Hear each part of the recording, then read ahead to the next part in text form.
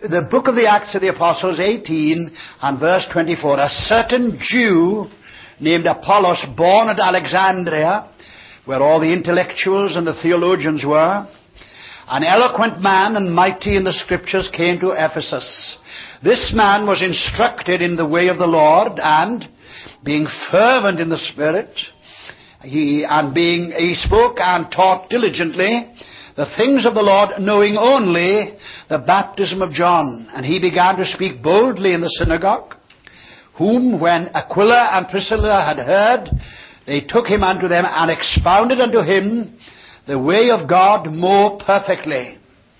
And when he was disposed to pass into Achaia, the brethren wrote, exhorting the disciples to receive him, who, when he was come, helped them much who had believed through grace. For he mightily convinced the Jews, and that publicly, showing by the Scriptures that Jesus was Christ. It came to pass that while Apollos was at Corinth, Paul, having passed through the upper borders, came to Ephesus, and finding certain disciples, he said unto them, have you received the Holy Spirit since you believed? And the word since has two values. A time value is a long time since I saw you, or since you're going to Swansea, could I have a lift? And I believe that Paul is not asking time-wise, but since you say you believed, did you receive the Holy Spirit? He saw a flaw in their experience. And they said unto him, we have not so much as heard whether there is any Holy Spirit. And he said unto them, unto what then were you baptized? And they said, unto John's baptism. Then said Paul, John verily baptized with a baptism of repentance, saying unto the people that they should believe on him who should come after him, that is, on Christ Jesus. When they heard this, they were baptized in the name of the Lord Jesus. And when Paul had laid his hands upon them, the Holy Spirit came on them, and they spoke with tongues and prophesied. And all the men were about 12. I am not going to expound that portion of Scripture, but it will form a good background for the topic we're going to deal with. Now, my brothers in the work of the Lord, there are two equal dangers confronting those who battle for souls. One is of seeing a mighty work of God, in quotes, when there is no work of God, or of not seeing a work of God when there is a work of God. You know, some people go home from meetings feeling nothing has happened, and they feel they never want to preach again. Even Dr. Martin Lloyd-Jones said that one day he was preaching, and his words seemed to go 1 yard and stop and fall to the ground. That awful feeling where you're afraid people will lynch you at the end of the service. You're afraid to shake hands at the door. And yet find later so many got converted. And then you go from some rallies, say, we had a mighty time tonight. And people who were there more discerning said there was nothing there tonight. Lindsay Glegg's son, who was a brilliant scholar, was preaching one night during Haringey, and his service was at about 6 in the evening. So after preaching at his own service, he then went to Haringey where Dr. Billy was preaching. And when he got back, his father said, well, how do things go tonight? Oh, he said, in my meeting, mighty power, no souls. In Billy's meetings, no power. Terrific souls. Very disconcerting for the dear man. Question is, how do we know that God has done a work, is doing a work? You see, if somebody gets saved and they show all the signs we're looking for, full-blown change around. With me, God delivered me from drinking and smoking and gambling and fighting and flirting. In a moment, He took a moment to deliver me. Fine, my father and mother, my father, pardon me, my mother was in heaven, was glad and gratified to see David is really born again. No problem with a fully fledged, new life Christian. But do you recognize the beginnings of God's work? And encourage that, you see. Great pity with some of the people in Wales, if you're not fully converted, immediately showing all the signs, you're written off. You're never encouraged to go on from there. We were having a discussion at the table. An evangelist might get a man to move from A to C. That's all he's done, he's moved from A to C. But how nice if the church can take over and move him from sea right to the heart of the matter. And so I've asked myself the question, how do I determine which is the standard experience of God? Now, Professor James wrote a book many years ago called The Variety of Religious Experience, but his was more a philosophical analysis of the metaphysical experience. I want to try and make it a bit more down to earth. Now, what I'm going to do is this. I'm going to ask you some questions here. I don't want you to discuss them now. But as I tell the students in the Bible College of Wales, I may not give you all the answers, but if I can get you to face some questions, it won't hurt you. Now, for example, I'm going to ask you this question. Must all converts, to use a popular expression, weep their way to the cross? Would you be happy about a happy conversion? With somebody getting saved and getting excited about it and so pleased? Or would you be only happy about somebody who's down in the depths of despair under the weight of conviction? Now, how would you feel about a happy conversion? I led a woman to Christ once in Llanelli, and I led her son-in-law. They were getting on in years, and as I was showing her what Christ had done, she kept saying to me, "Ooh, that's lovely. Ooh, is that so? Ooh, that's nice." And in the end, she got down on the knees and she took Christ so happily. Do you understand me now? Now, you'd have thought, well, she wasn't well saved. Don't you believe it? She's gone home to glory now. 5 years later, she was still rejoicing in that salvation. Now, there's a phrase in many old men's prayers, nothing wrong with it, and I'm not criticizing it. Oh, God, make sinners weep their way to the cross. We're familiar with that. Now, let me ask you, did you weep your way to the cross when you got saved, or did you weep your way from the cross? Because I shall be asking the corollary of that in the next moment. But here's the question. Would you be happy with a happy conversion? Dr. Campbell Morgan says, I cannot remember the day when I got saved, but I was brought up in a home where the love of God so pervaded the home that I opened like a flower to the sun. And I received Christ into my life, and his experience subsequently proved it was a real experience. Now, it's worth you thinking about that. It's too bad when you're looking for people to be saved, and they've all got the marks of unspeakable poverty of spirit, which is nice to see. I like to see people crying. I like to tend to think, oh, they're good, they're crying. But I've had some young people in the counselling room, and they're all listening as if they're so dependent on it, but one is sitting over there is grinning all over her face. And sometimes I send people out of the inquiry room, say, you don't know what you're coming here for. But I've said, well, she hasn't got it, only to find out later that she was the only one who got it. It's rather humiliating and salutary.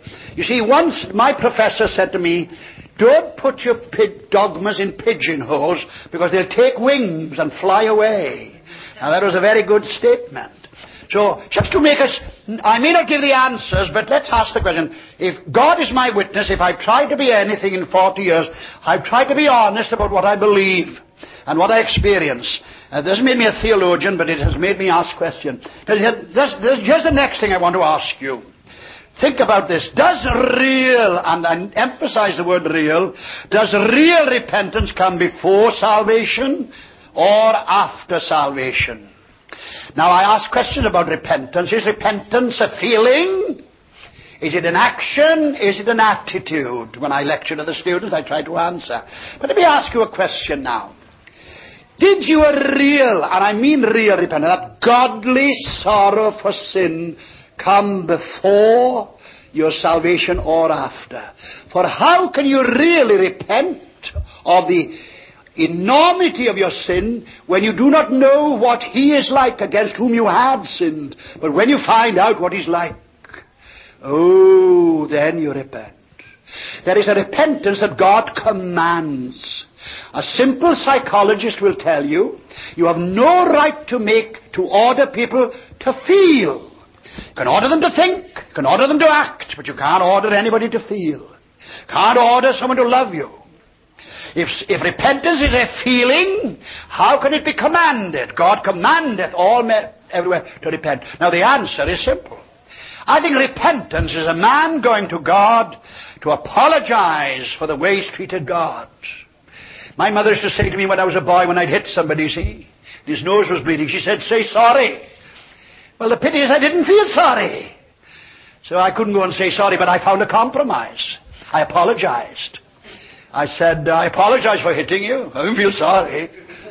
But when I got to know him later, I say, you know, I hit you on the nose last week. Well, I'm sorry. Because we become pals. Now think about this. I did not weep my way to the cross, but I wept for hours after I'd come to the cross.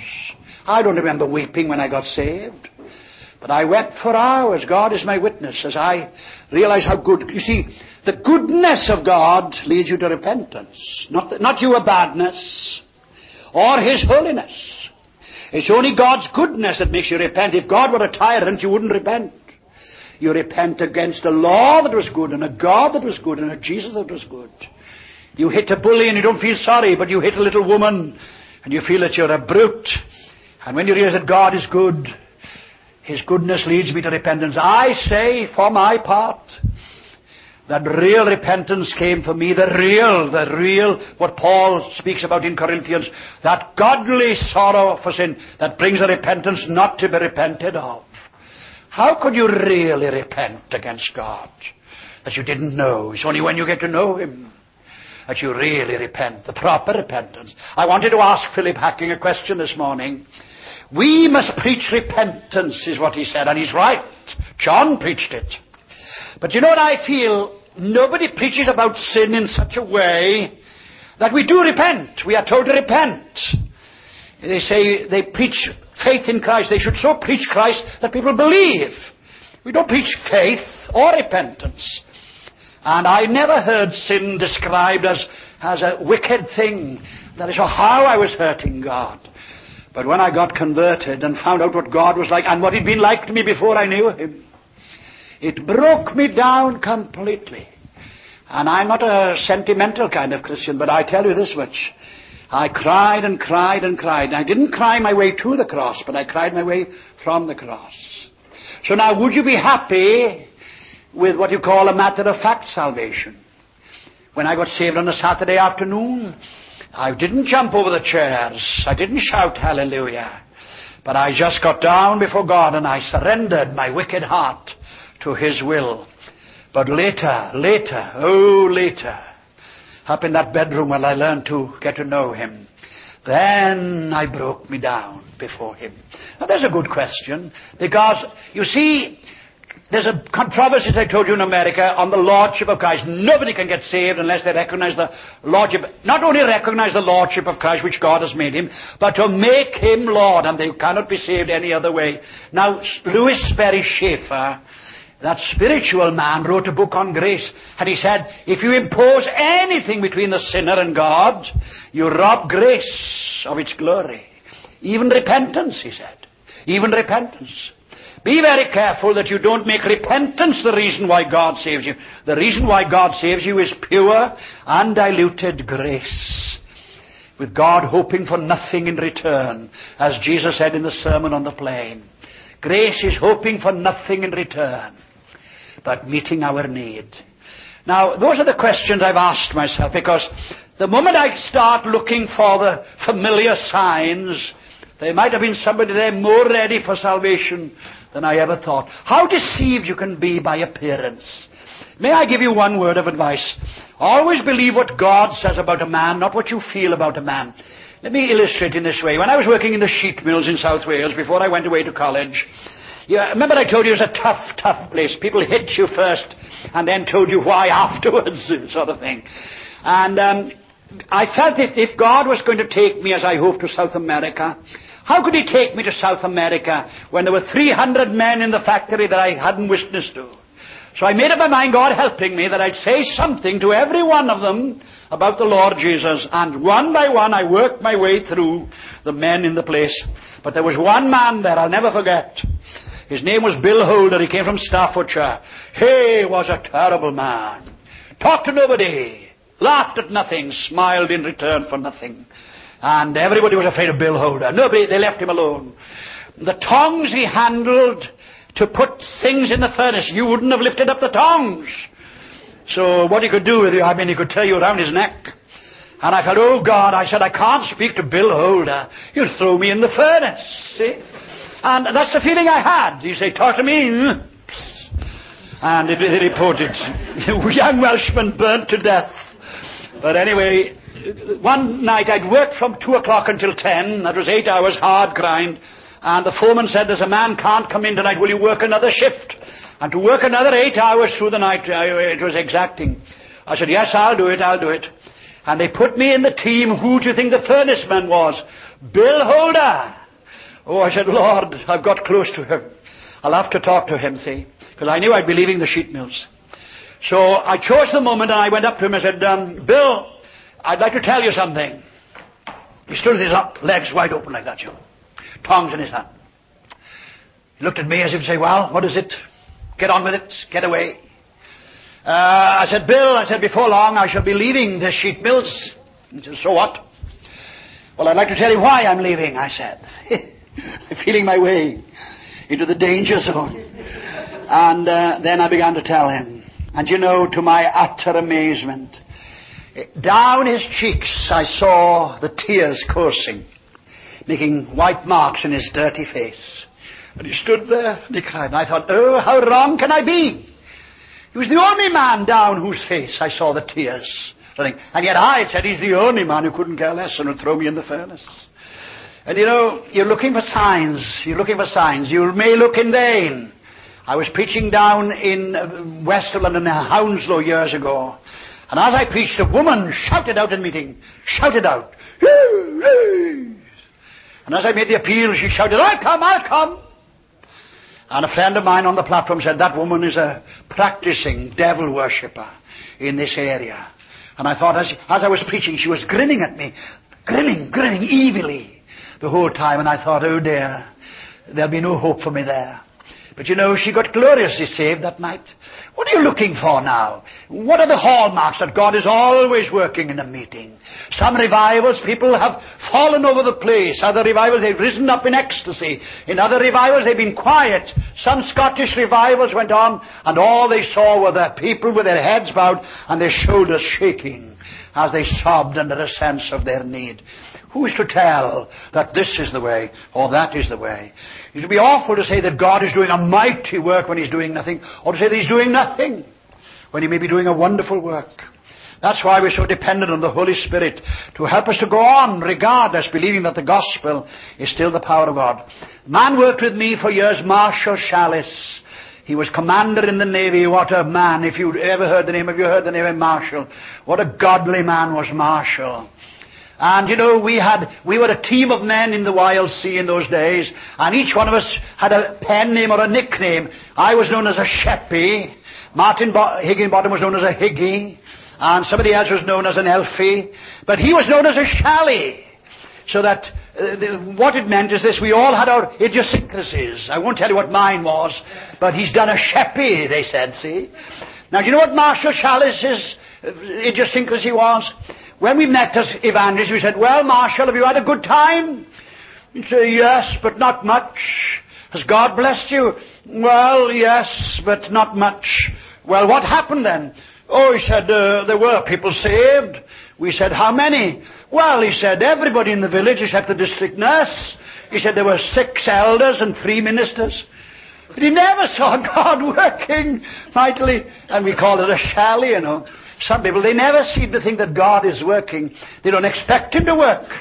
Blessed is he that expecteth nothing, for he shall not be disappointed. And I would say this to you. Variety of religious experience is worth looking at. So now ask yourself that question. Now, let me ask you a third question. We're all familiar with the fact that the Holy Spirit convicts the world of sin. But what do you believe about the Holy Spirit convicting the world of righteousness? Convincing the world of righteousness. Now, it says in John 16, when He is come, and I may dilate on this a little later, He will convict the world of sin, of righteousness, and of judgment. Then He tells you why. Because of sin, because they believe not on me. Of righteousness, because I go to my Father, and you see me no more. And of judgment, because the prince of this world is judged. But what about convincing the world of righteousness? You see, How many times have you heard people say, I got saved because I met some people and they had something that I didn't have. And I believe that they were convicted of righteousness. Now this is a great danger. Will Smart, who worked in our team, went to a church in Scarborough. He was met at the door by a tubby little man who says, we like some saved in this church and we like some out the front. He said, so Will was given his orders, you see, that he likes them out the front, like fish, I suppose, that he caught on the seafront. But the thing is this, what about being convicted of righteousness? Can people be convicted of righteousness? You see, we expect them all to be convicted that they're wrong, but can they be convicted that you are right? And they want what you've got. Now it would be a terrible thing that Jesus Christ becomes a sort of ultimatum. You accept Christ or else. And if you reject Christ, you go to hell. People do not go to hell for rejecting Christ. They go to hell because of sin. For this cause cometh the wrath of God on the Gentiles. This sin. It's a terrible thing to make Jesus Christ the reason why they go to hell. Even the rejected Christ, that is not the reason. A man drowns because he's in the water. You don't blame the lifebelt he didn't take. And I say this, they say of Lionel B. Fletcher, now only take this for what it's worth. I wasn't there. But Frederick P. Wood, who is well revered amongst many of us here, knew Lionel B. Fletcher. Lionel B. Fletcher unashamedly dangled before people by well-garnished stories, not quite in the Gypsy Smith, which were 3 handkerchief ones. I think he carried 3 handkerchiefs for his stories, 3 handkerchiefs a night. But Lionel B. Fletcher portrayed to people, if you like, the loveliness and the beauty of holiness and the ugliness of sin and the awful consequences of life without God. And he said, wouldn't you like to know this life? And they came forward for that life. He says, when they got into the inquiry room, he got up and preached the gospel.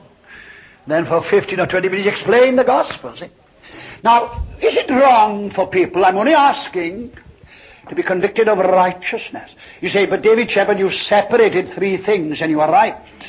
There's no need to separate them. The Holy Spirit convicts the world of sin, of righteousness, of judgment. You're wrong, you better get right, and you can get right, and you better hurry up. There's judgment coming. But what about that bit in the middle? Convicting the world of righteousness. We always seem to feel, as they said, I held them dangling over hell. They were squirming. What a spiritual sadism that can be.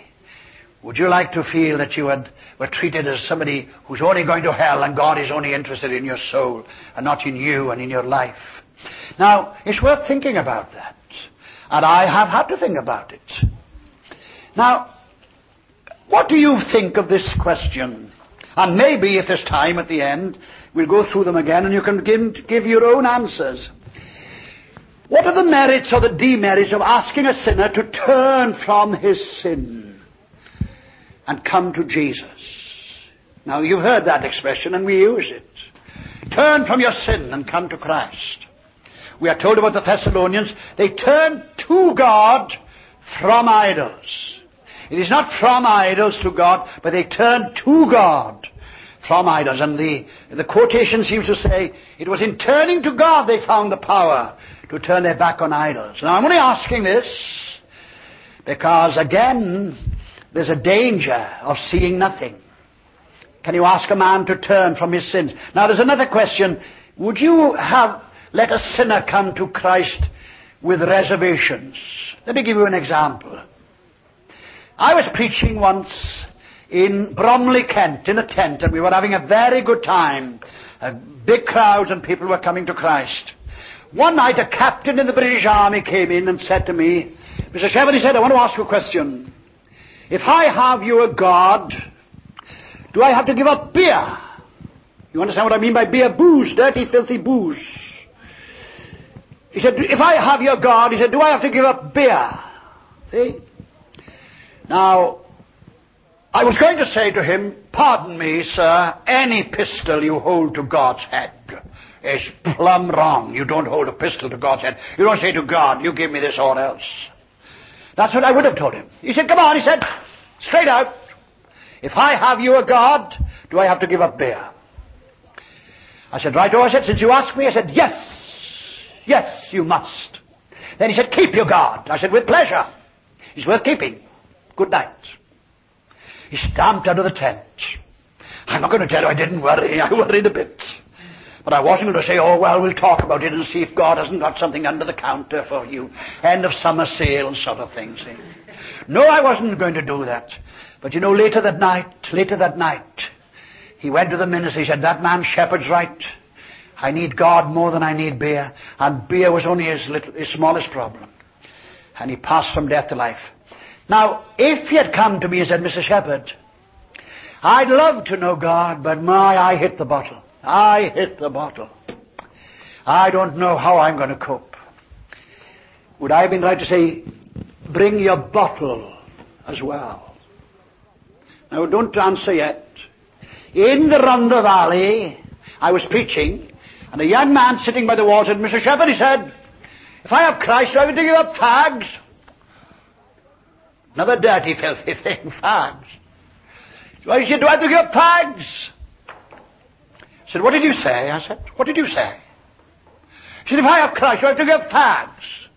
I said, don't you dare ask me that again. I said, a packet of dirty, filthy fags and Jesus Christ? How dare you? Now, whether you think that was the right answer or not, it's too late. I gave it. But I said, don't talk to me. I said, don't ask me that again, I said. Eh? But if both those men had come to me and said, Mr. Shepherd, I'd love to be right with God, but, Mr. Shepherd, I'd love to know Christ, but I'd have said, bring your fags as well. In other words, you can't come as you like, but you can come as you are. You come as I like. I will follow thee, but you will do nothing of the kind. Now let me ask you, would you let a sinner come with reservations? Now, let me give you an extreme example. I was in some place and a girl said to me, Mr. Shepherd, she said, and she was swaying a bit like this, with her hands in her jeans. She said, I'm thinking of becoming a Christian, she said. But of course, she said, I'm not going to change my way of life, you know. Then I said, miss, I said, go away. I said, I haven't got that kind of salvation. I haven't got it. If she had said to me, I'd like to become a Christian, but how I'm going to change, I don't know. I said, my dear girl, come as you are. Come as you are. Have you the right to tell them? I'll tell you a sad story. I was telling the boys at the table, there was a girl in our village, and I knew her very well. She was the right type for us unconverted fellows, I can tell you. I won't say she was a tart, but she was the next thing to one. Marian was her name. When she went to church one night, I wasn't there, and she got saved through Stanley Phillips. And there must have been something in her life, because the next day I was cutting the grass in front of the house. I don't know why I was doing it, but I was doing it. And she passed and she said to me, it's your turn next, David, she said in Welsh. It's your turn next. So there must have something there for her to tell me even that. She didn't explain and witness, she just said that. So it looked as if at last this cheap little girl had got saved. Her father said to her, now Marian, he said, come here. Don't you forget. Don't you forget. Don't you forget. And he started reading to her, not Christ, but the Christian life. And the girl had put down the burden of guilt and the burden of sin, was given the burden of the Christian life. And we never saw her again. Now, weren't you glad of the people who put up with you?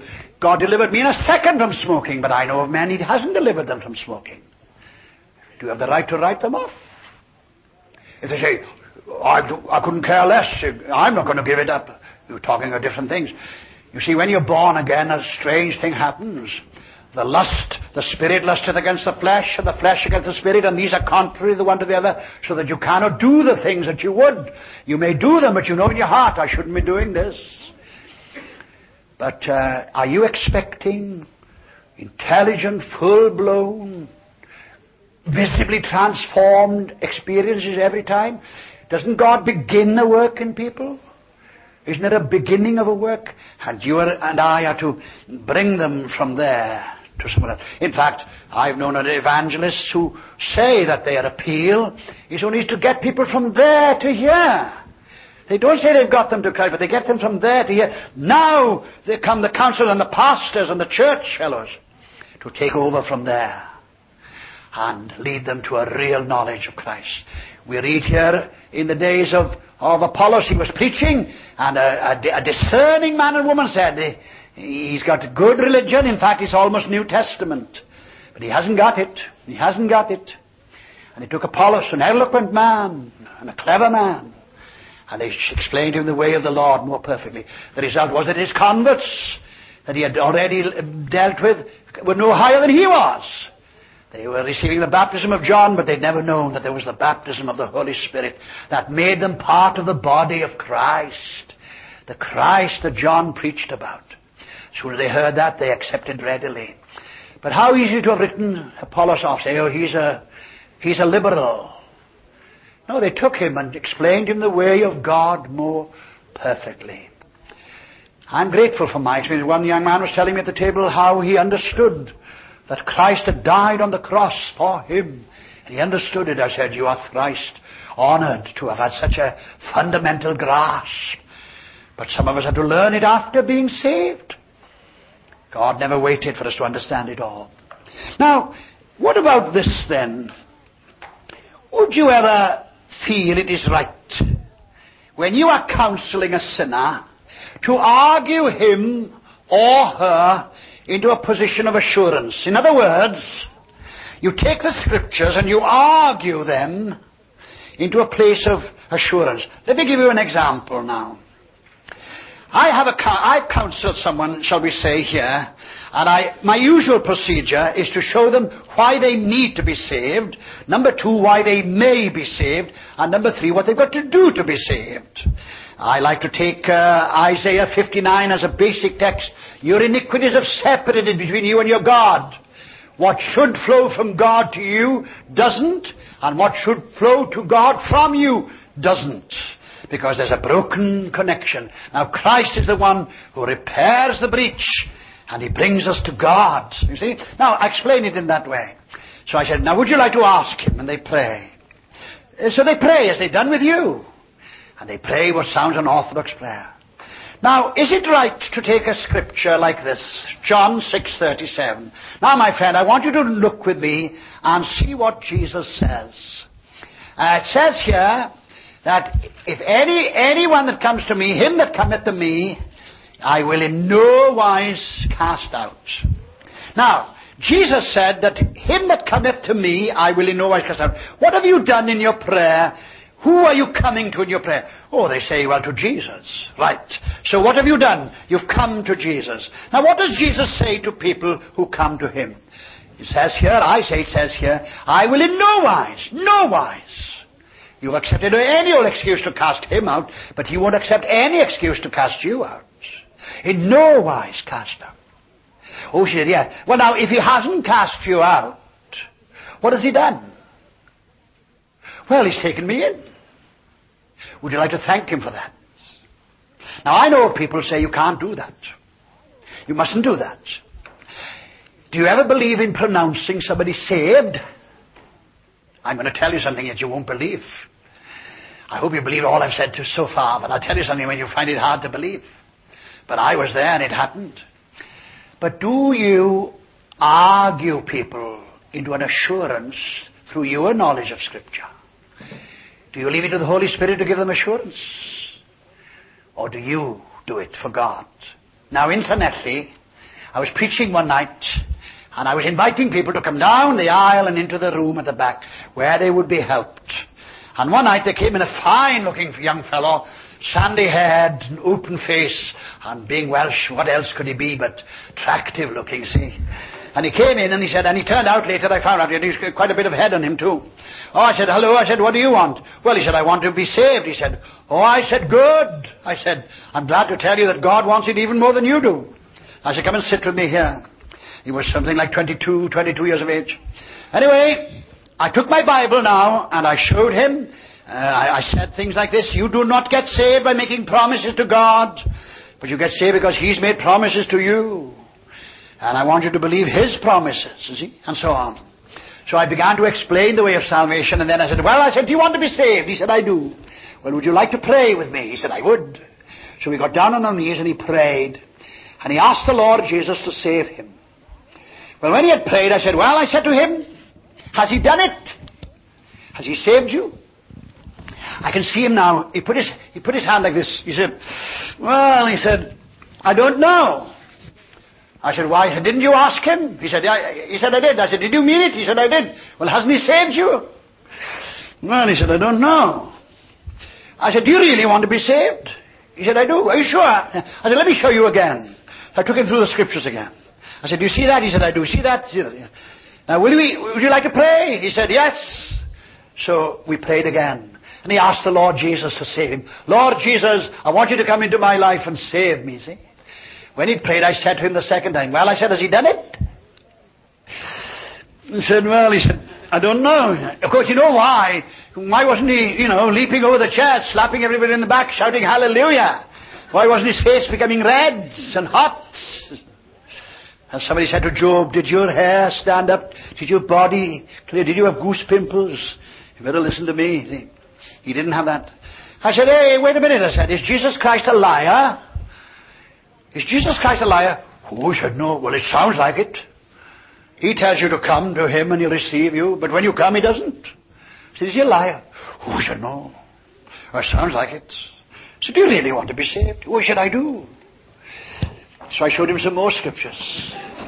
I said, shall we pray now? He said, yes. So we prayed the third time, see? I said, has he done it? I saw his hand going for his head. I said, listen, fellow, he told me he was living with his grandmother in Buryport. I said, listen, if you won't believe Jesus Christ, I will. I pronounce you saved. Go home and tell your grandmother. Well, now, he went out to that church. I confess unashamedly, I worried stiff. Oh, I said, you don't do that. We're not Catholic priests. I said, you don't do that. And that was Monday night. I didn't see him on Tuesday. And if I remember correctly, I didn't see him on Wednesday. I said, where is he? Where is he? What have I done? But the next night, he was coming down the aisle to me. And his face was shining. Ooh, he said, Mr. Shepherd, it works. It works, he said. As I went down the road, I said to myself, can Jesus Christ taunt a sinner? He's died on a cross to do something painful. Now, surely, he said, I felt like leaping off the road. I told my grandmother, God has saved me. And I was preaching in London, and a funny coincidence. You remember I said about Osborne getting saved, and he had a woman on his arm? I was preaching in London. I think it was in Westminster Chapel. And down the aisle he came. He was a BSc at this time. And he said, do you remember me? I said, Llanelli. He said, that's right, here we are. And he got saved. Now, I'll be honest with you, I've never done it since. Not for my own sake. But I think that was a special occasion, see. But I know of men who've argued this way. One man couldn't trust, the Lord. And D.L. Moody said, whom are you doubting? Whom are you doubting? He suddenly saw it. Doubting Jesus. Somebody told a woman one day who couldn't trust, He was showing them all the scriptures and she couldn't trust. And he said to her, well, my dear, if you cannot trust Him, why don't you trust Him? And immediately she saw the difference between putting faith in her faith and putting faith in the Savior. If you cannot trust Him, why don't you trust Him? And she saw it. Now there was a man arguing a woman into a helpful place. Well, you were glad of help. Is it so wrong to give help to other people? But some people say, but you don't do that, You don't do that. Well, I still don't pronounce people saved, but I've had to tell a man in the church, Derek, I said, I believe God has done a work in your heart. I'm waiting for you to tell me. Let the Redeemer of the Lord say so. But I believe that God had done a work in his heart. But he didn't know. Now, I believe the Holy Spirit can give us discernment. See, some of us are so used to getting up. I want to get up tonight, and by the grace of God, I want to testify that I've received Christ as my own and personal Savior. I've let Him down many times, but He's never let me down. And by His grace, I mean to go on. We're so used to the other people don't know how to say that. And yet I know of a man who said something happened to me and he didn't know what it was. When I read my New Testament, I found out what it was. That God had given me His salvation and he didn't know. He had cried to God. One of the generals in Frederick the Great's army prayed this prayer one day. Oh God, he said, if there is a God, save my soul if I've got a soul. Well, you can't be more remote than that. And yet God had seen the cry of his heart. Now, I'll be honest with you. When you're dealing with spiritual matters, you need discernment. A lot of discernment. So let's consider those things. Now, here's an interesting question. At least I think so. Is it possible that someone who is a Roman Catholic or Seventh-day Adventist, I would like to include Jehovah's Witness, but they are so self-destroying in their views, I won't put them in, but I'll put in the Seventh-day Adventists and a Roman Catholic who bow to the authority of Scriptures, who see the virgin birth and the atoning death. But anybody in that category, a good person in the church, is it possible to say that they are saved, but they have never announced it in so many words? Now let me give you an illustration as quickly as I can. One of the women God used most mightily at one time was the Maréchal, French word for marshal. She was the daughter of the great William Booth, and she was a devastating preacher. Her denunciations of sin were scorching, and great men bowed down in conviction under her preaching. Now she was conducting a crusade in Norway, in a large auditorium, and as she spoke about our responsibility before God, our accountability, a young girl, ran down the aisle and onto the platform with an image of the Virgin Mary, and she began to pray to the Virgin Mary. Of course, the lieutenants, the officers, moved in to remove this abomination of desolation in the holy place to get it out. See, how terrible. The Maréchal said, "Get back," she said. "Get back. God is more broad-minded than you. That girl is coming in the only way she's ever been taught. Let her come to God, but we'll tell her that is not the way."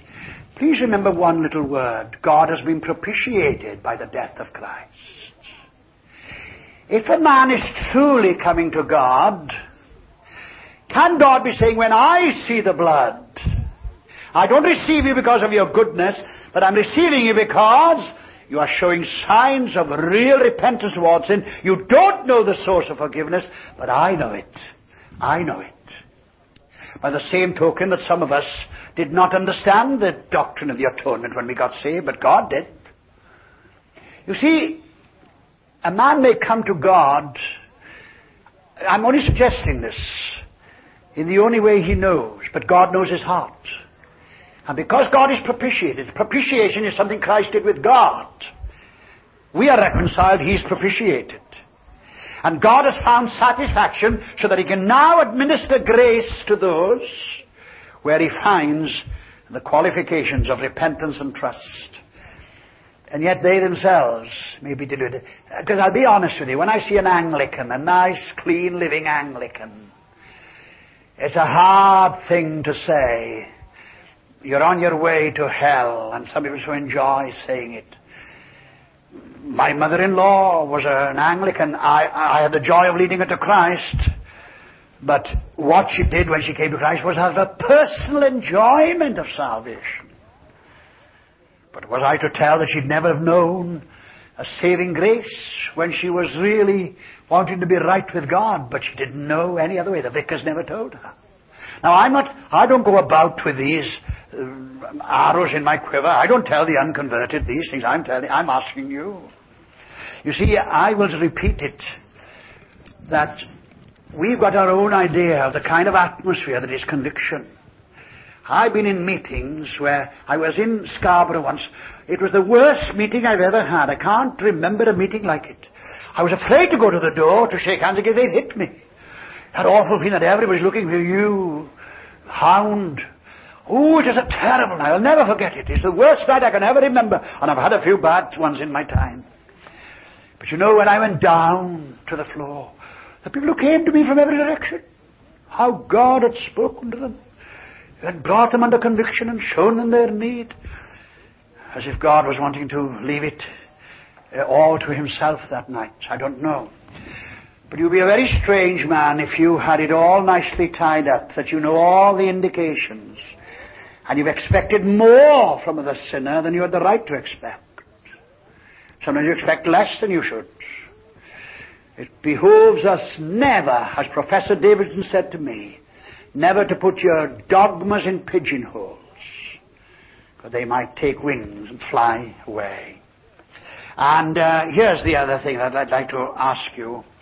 What about the world? Would you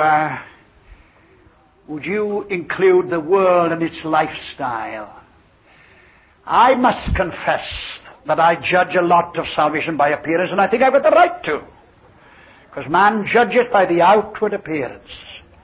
God sees the heart. That's why Paul says, be not conformed to this world. Why not? Because that's the only judgment the world have, is what they see of you. When I was preaching in Spurgeon's Tabernacle one night, it was actually during Billy Graham's crusade in Haringey. In fact, I told people, if you can't get in here, go to Haringey. It's the other way around, of course. But I remember saying that for fun. But a young woman came in one night, and as she came through the door, I confessed to you, as I stood on the pulpit, I said, gosh, I said, that girl needs Jesus. She had the lot. In those days, it was mousy hair. They put talcum powder and brushed it forward. Mascara, earrings that started there and ended down here. I wouldn't like to tell you how tight her waist was and so on. And she came into the meeting saying, and I said, there's a girl who needs Christ. You see. So I preached. I didn't go down to speak to her, but the next night she was back again. And the third night she was back again. So I went down this time. I said, yeah, miss, I said, I've noticed you 3 nights. Thank you for coming. And I never say that, patronizing. I'm always glad to think that people come to hear me. So I thanked her. I said, tell me, I said, are you a Christian? Oh, she said, yes. Rather. Oh, I said, good. How long have you been a Christian? And so she mentioned some time. I said, where did you become a Christian? She told me where. I said, what did you do to become a Christian? She told me something. I wasn't happy. So in order to draw her, I said, tell me, I said, when you became a Christian, was there a change in your life? She said, yes, I suppose so. In order to help her to be specific, I asked her this question.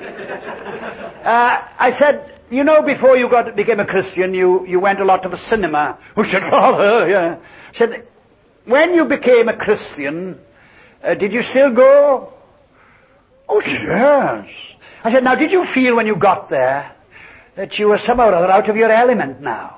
That you began to feel uncomfortable? Oh, she said, not really. She said, I admit that when I'm there on Sunday, I sometimes think I ought to be in church. She said.